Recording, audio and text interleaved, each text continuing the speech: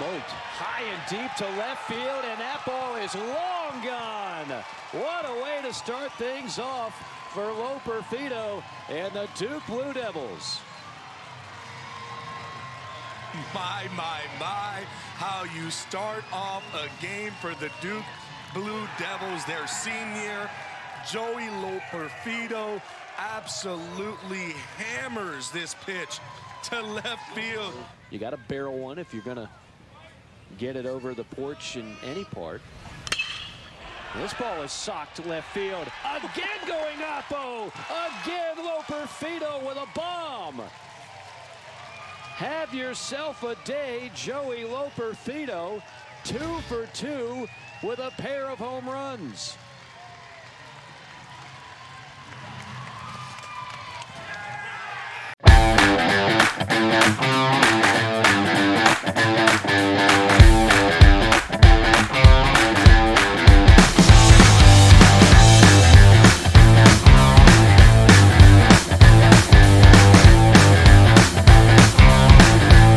Welcome to this special Jersey Baseball show with today's guest, Joey Loperfido. We have the chance to talk with one of the top players in college baseball last year, MVP of the ACC tournament, brought the ACC title to Duke for the first time in 60 years, first time ever winning the ACC baseball tournament. That's how long it had been.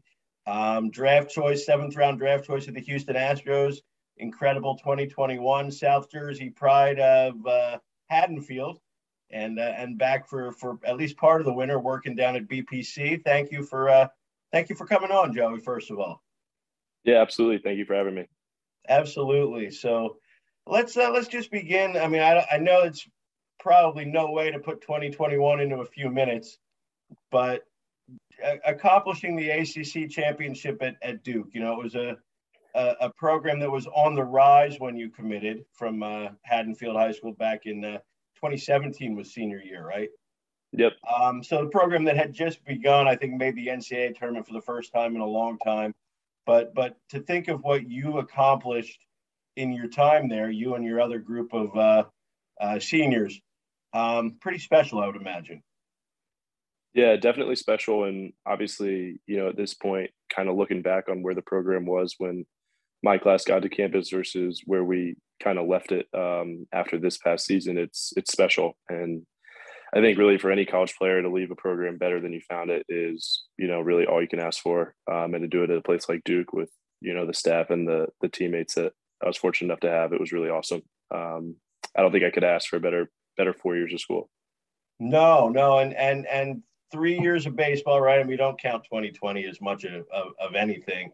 But 3 for 3 NCAA tournaments. And the other thing that was, I guess, twice a game away from the ultimate, right, going to Omaha. But, you know, to do it at 3 different positions, right? First base, starting at first, starting at second, starting in center, right? You're always kind of that Swiss Army knife. But, you know, that in itself, I mean, that's a something that I can't imagine happens very often.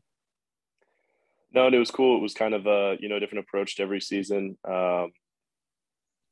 I mean, I would have to say I like center field the best, but, you know, any way you can work your way into a lineup your freshman year, you're definitely going to do it. And then get a chance to play infield, which is, you know, where I played pretty much all throughout high school, my sophomore year, and then kind of transitioning into the outfield where, you know, I see myself as a professional player. It was fun. And, you know, credit to Coach Dean at Duke to really embracing those positional changes with me, and we had a good time with it. Absolutely. And, you know, just to that final ACC weekend, right? I mean, you senior captain, team that starts slow, kind of works their way up throughout the whole year. You know, you have the big blow-up game yourself against Virginia. I'm sure something you'll remember forever. But to beat those 4 teams in a row, you know, you got the all-time historic Miami and Florida State, and then 2 teams that made it to the World Series, beat them back-to-back, Virginia and NC State. You know, it's got to be something that you'll remember forever. Yeah, you know, obviously the goal was to make it to that World Series, but I think if, you know, you're not going to accomplish that, I think winning the ACC championship and having that week of baseball, everything just kind of clicked for us. And, credit to the guys. We knew things would eventually kind of come together for us, but you can only say that for so long until you're, pretty much done with April, and, you have to kind of win out in your ACC slate. And that's pretty much what we did. So it was really cool, and obviously a great kind of culmination to the regular season. And, it was a great way to end what was a historic year for Duke, I think, in 2021. Oh yeah, for sure. And then now, so you actually get it done. You win it, right? You said you were going to be a dangerous team. You went and won the tournament for the first time ever. What was that like emotionally for you and the other guys in the class? That moment, on the field of it, it's done. We just won the ACC title. Yeah, well, I mean, it was a 1-0 game, and NC State had a pretty elite lineup that year. Yeah. So when we didn't even really play many I don't know if we played another one-run game like that the whole year, really. But to beat a team like that 1-0 in a championship game, and that place was packed, and the NC State always travels well, so their fans showed up. But Duke is starting to draw bigger crowds now too, and our fans showed up as well. So it was just exhilarating. I've been fortunate enough to have, I think, 3 or 4 kind of dog piles like that throughout my career, but those are kind of what makes everything worth it. And all those days in the fall and in the winter that you're kind of grinding with the team and what you're working for, it's all for those kind of moments. So it was really special. Absolutely. So you get that championship. The NCAA tournament's a little bit shorter than maybe you would hope, but I mean, reality is it's kind of hard to sustain something like that with for that long in baseball. But then you guys you do something special after graduation, and you and your roommate Mike Rothenberg, and I believe it was I don't remember them, blanking. Will Hoyle. Okay, yeah, Will, yep. And you guys go on a little road trip after that. So tell us a little bit about that experience, because it's something that everybody says they're going to do when they graduate, but very few actually do. Yeah, that was kind of something we talked about. Honestly, just when the season was going, so terrible. I mean, we had a rough stretch kind of there in March and early April. Fortunately enough, we were able to turn things around, but that was kind of a good way for us to just kind of have something that, we could come together after the season and just kind of do for ourselves, just because, college baseball are pretty much going year round. And I lived with Mike for the past 4 years, and Will lived across the hall from us. So to get to drive, we started in Durham, worked our way, I think as far west as San Francisco or Napa Valley. And then to make it back, it was really fun. And those are, memories I've made with those guys that, we'll never forget. So it was a blast. It took us about 2.5 weeks to get out there. And then we actually went straight from Denver back to Durham in one shot. We didn't stop. We just wanted to get back. So it was a lot of fun. And the rig, right? That was your dad's truck? The rig. Yep. It is in my driveway as we speak. And it's kind of like one of my dad's company's trucks. Excellent. So right from there, I guess when you got back, it was draft prep mode, right? I mean, it couldn't have been that. The timing could have been maybe a week or two, I guess, between that and the draft.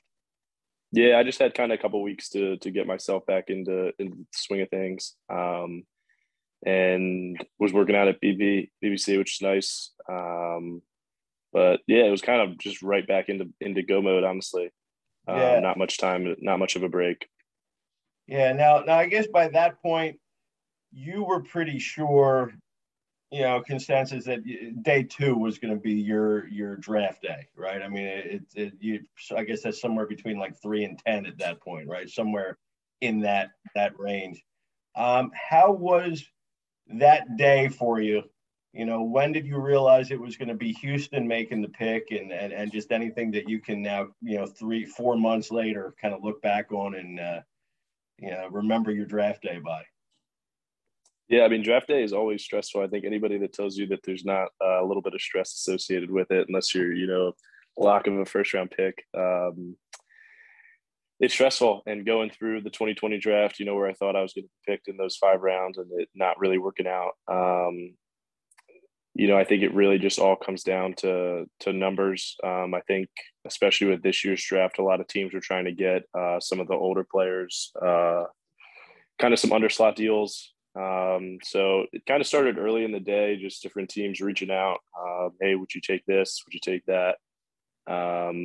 So it was mainly just kind of fielding those calls and working with my advisor to, ultimately find the best fit for both parties. So he talked with him on the phone in maybe the 5th or 6th round, and he said, "Hey, I think it's going to be Houston," and that was that. Yes, and at time that we're doing this, of course, by the time it airs, it won't be. But you were picked by one of the two teams that are still playing at this point, which is, I know you're a big Eagles, obviously, and Phillies fan, being from South Jersey, but I guess it's not too hard to slide Houston into that, and it's pretty cool to have your organization be in the World Series, I would imagine, in year one. Yeah, Houston gained a lot of fans, I think, from the South Jersey area. A lot of Loperfido fans for sure, and a lot of people that followed my career at Duke are now definitely pulling for the Astros a little bit. Absolutely, absolutely. So you get through that period of draft, you go through your workouts, and I guess we should take a little pause here because that day, those first couple days, that was such a crazy and special time for South Jersey itself with Chase, Petty, and Anthony Solometo, and I think it were 9 guys taken in the first 10 rounds from New Jersey in general. I know you believe in the concept of South Jersey tough, and what did growing up in this part of the country and playing ball here and playing in that kind of special environment, what have you taken from that, into your Duke career and now into your professional career? Yeah, I mean, I think South Jersey, for one, is just a place where with a lot of work ethic. I think there's a lot of towns and a lot of people in South Jersey that really take pride in working for what they have, and I think that carries over into sports. You can obviously see it in Philadelphia and the Philadelphia fan base and those sports teams, but it's a tough place. I mean, there are a lot of really tough people here. I would say from a baseball perspective, growing up as a kid, watching guys like Chase Utley and the other guys from that '08 Phillies team, you can see it bleeds into the culture of the teams. So I think just playing kind of a hard-nosed brand of baseball has always been something that, I kind of grew up doing.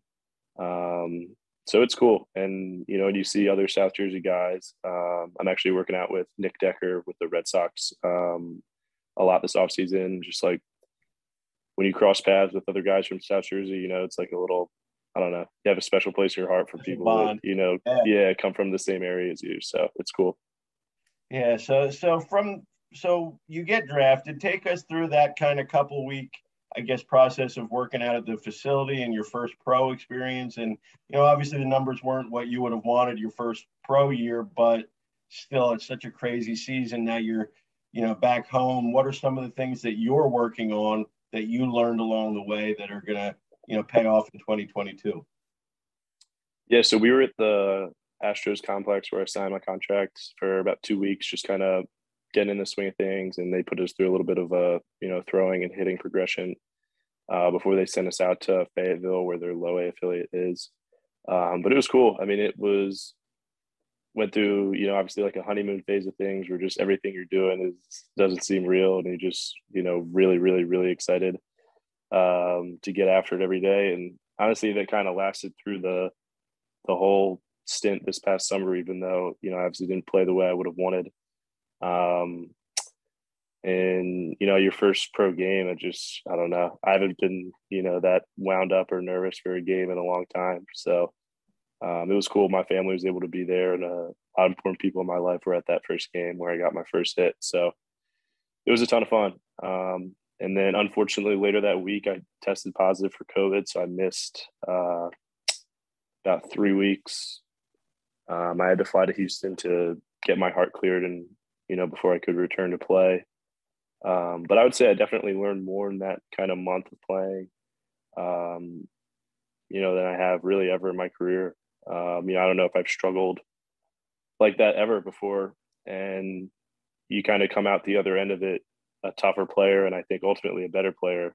And to go through those struggles, I think at the beginning of your career is far more advantageous than going through it in year 2 or year 3 when, really your clock's running out. So, and right from that season, we transitioned directly into Instructs, which was nice to try and just channel, that motivation to get after it this offseason and to making some adjustments. And that's really what Instructs is all about. It's a lot of individualized work, a lot of one-on-one training with the player development staff with Houston down in Florida. So it was great. I took a little bit of time off to start the offseason, but I'm not somebody that takes a lot of time off in general, but kind of forcing yourself to take a step back and relax a little bit was definitely something I had to do. Yeah. So life in Fayetteville, I'm guessing the first time you spent extended time in Arkansas. No, we were in North Carolina. We weren't that far from Duke, actually. Okay. That better, I would say. But still, I guess really your first camp experience. Any pro story that's repeatable for the air here, that was give everybody back home a kind of an idea of what it's like. Fayetteville gets a lot of fans. So there's Fort Bragg's in Fayetteville, so you get a lot of military personnel coming to the games on the weekends, and they would certainly bring the passion. But I don't know. Our locker room was definitely, sort of a melting pot. You have a lot of guys from a lot of different places. We had players from Brazil, Venezuela, the Dominican Republic. So it was really cool to get to, be in a locker room that was so diverse. People speaking Portuguese, Spanish, English. I definitely got to work on my Spanish while I was down there. But what stands out, honestly, is just the music, just how loud some of the Spanish music and the Latin music would be playing at just early hours of the morning in the locker room. But no, it's fun. It's a different environment. And obviously, not all organizations prioritize winning as much as I think player development in the minor leagues. But at the end of the day, when you win a game with a walk-off hit or something on Saturday night, the clubhouse is definitely going to have some music playing when you come back into it, and it's fun. It's a good time. Yeah. So a lot of work at BPC again now, right? And at this point in the off season, you're back in the get on the grind pretty strongly, I guess. Give them a little shout out here as how instrumental they've been for you, kind of along the way. Yeah, no, working with Ed at BBC has been great. We made a couple adjustments going into my senior year at Duke. We added kind of a toe tap type load that I thought, helped me get into a really good hitting position. And kind of after this stint of pro ball, we've really working on getting into my back hip, kind of simplifying everything and limiting my head movement just to ultimately give me a chance to be in the zone with my bat as early as possible and just stay in it and be able to repeat that as much as possible. So I think really the difference is, in the quality of pitching is elevated. You just have, less margin for error. So you just got to be as repeatable, as simple, and as efficient as possible with all your moves. So that's really what we're working on right now. Definitely here with Joey Loperfido. And just graduated from Duke a couple of months ago, and ACC tournament MVP 2021, 7th round draft choice of the Houston Astros, but also graduate of Haddonfield High School, 2017 graduate. So when this runs for the first time, it'll be right in the middle of our Generation Next series with high school guys, a lot of the stars in not just South Jersey, but through the whole state. So, a lot of guys getting ready for their senior year, kind of the same position you were in 5 years ago. What's one thing, now that you've kind of been through it, Power 5, MVP, conference tournament, second team all conference, draft choice, little start in your own pro career. What's one thing that you would want to say to these guys who are getting ready for their senior year of high school?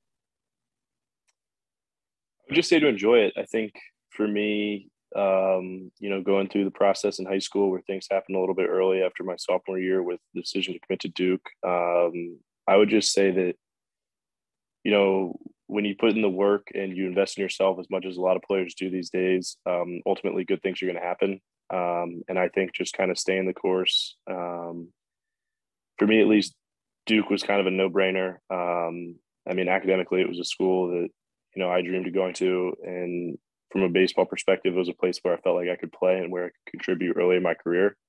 And so I feel like it's easy for a lot of guys in high school to want to commit to, you know, these big name schools. But anywhere you can play and anywhere you can contribute early in your career, in a place where you feel at home and, you know, you trust the people there, that's really just what it comes down to.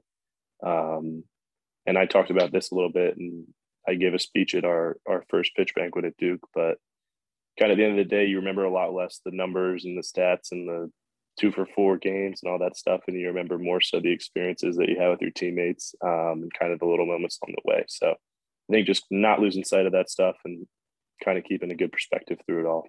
It's so easy to focus on the micro of everything, right?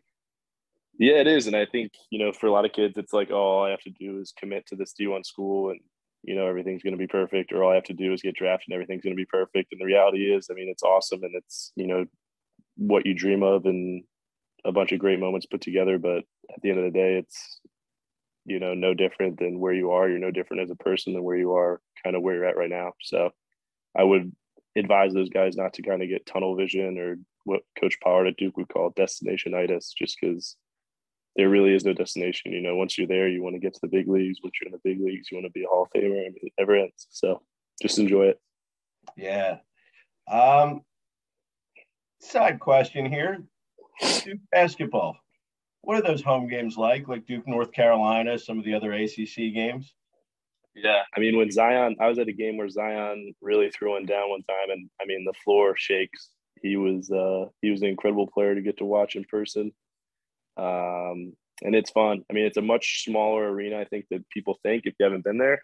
Yeah. So you're really in the student section. You're really close to the action. So it's a ton of fun. And I wish, you know, I probably went to half a dozen games, but I wish I went to a lot more. So.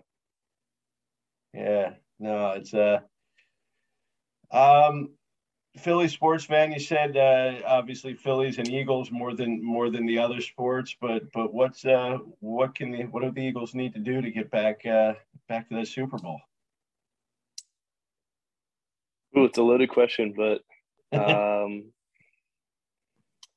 don't know. I think what I remember most from that Super Bowl team is just you could see, you know, the culture, and you could see just the buy-in from everybody, and that kind of bled into, you know, a certain ferociousness on the field. So, you know, I have faith in the veteran players in that locker room that they'll kind of take ownership of that, and that's kind of what the best teams always do. They kind of rely on their culture and they rely on their people. So, I think, you know, a couple guys will step up and they'll kind of figure things out down this home stretch.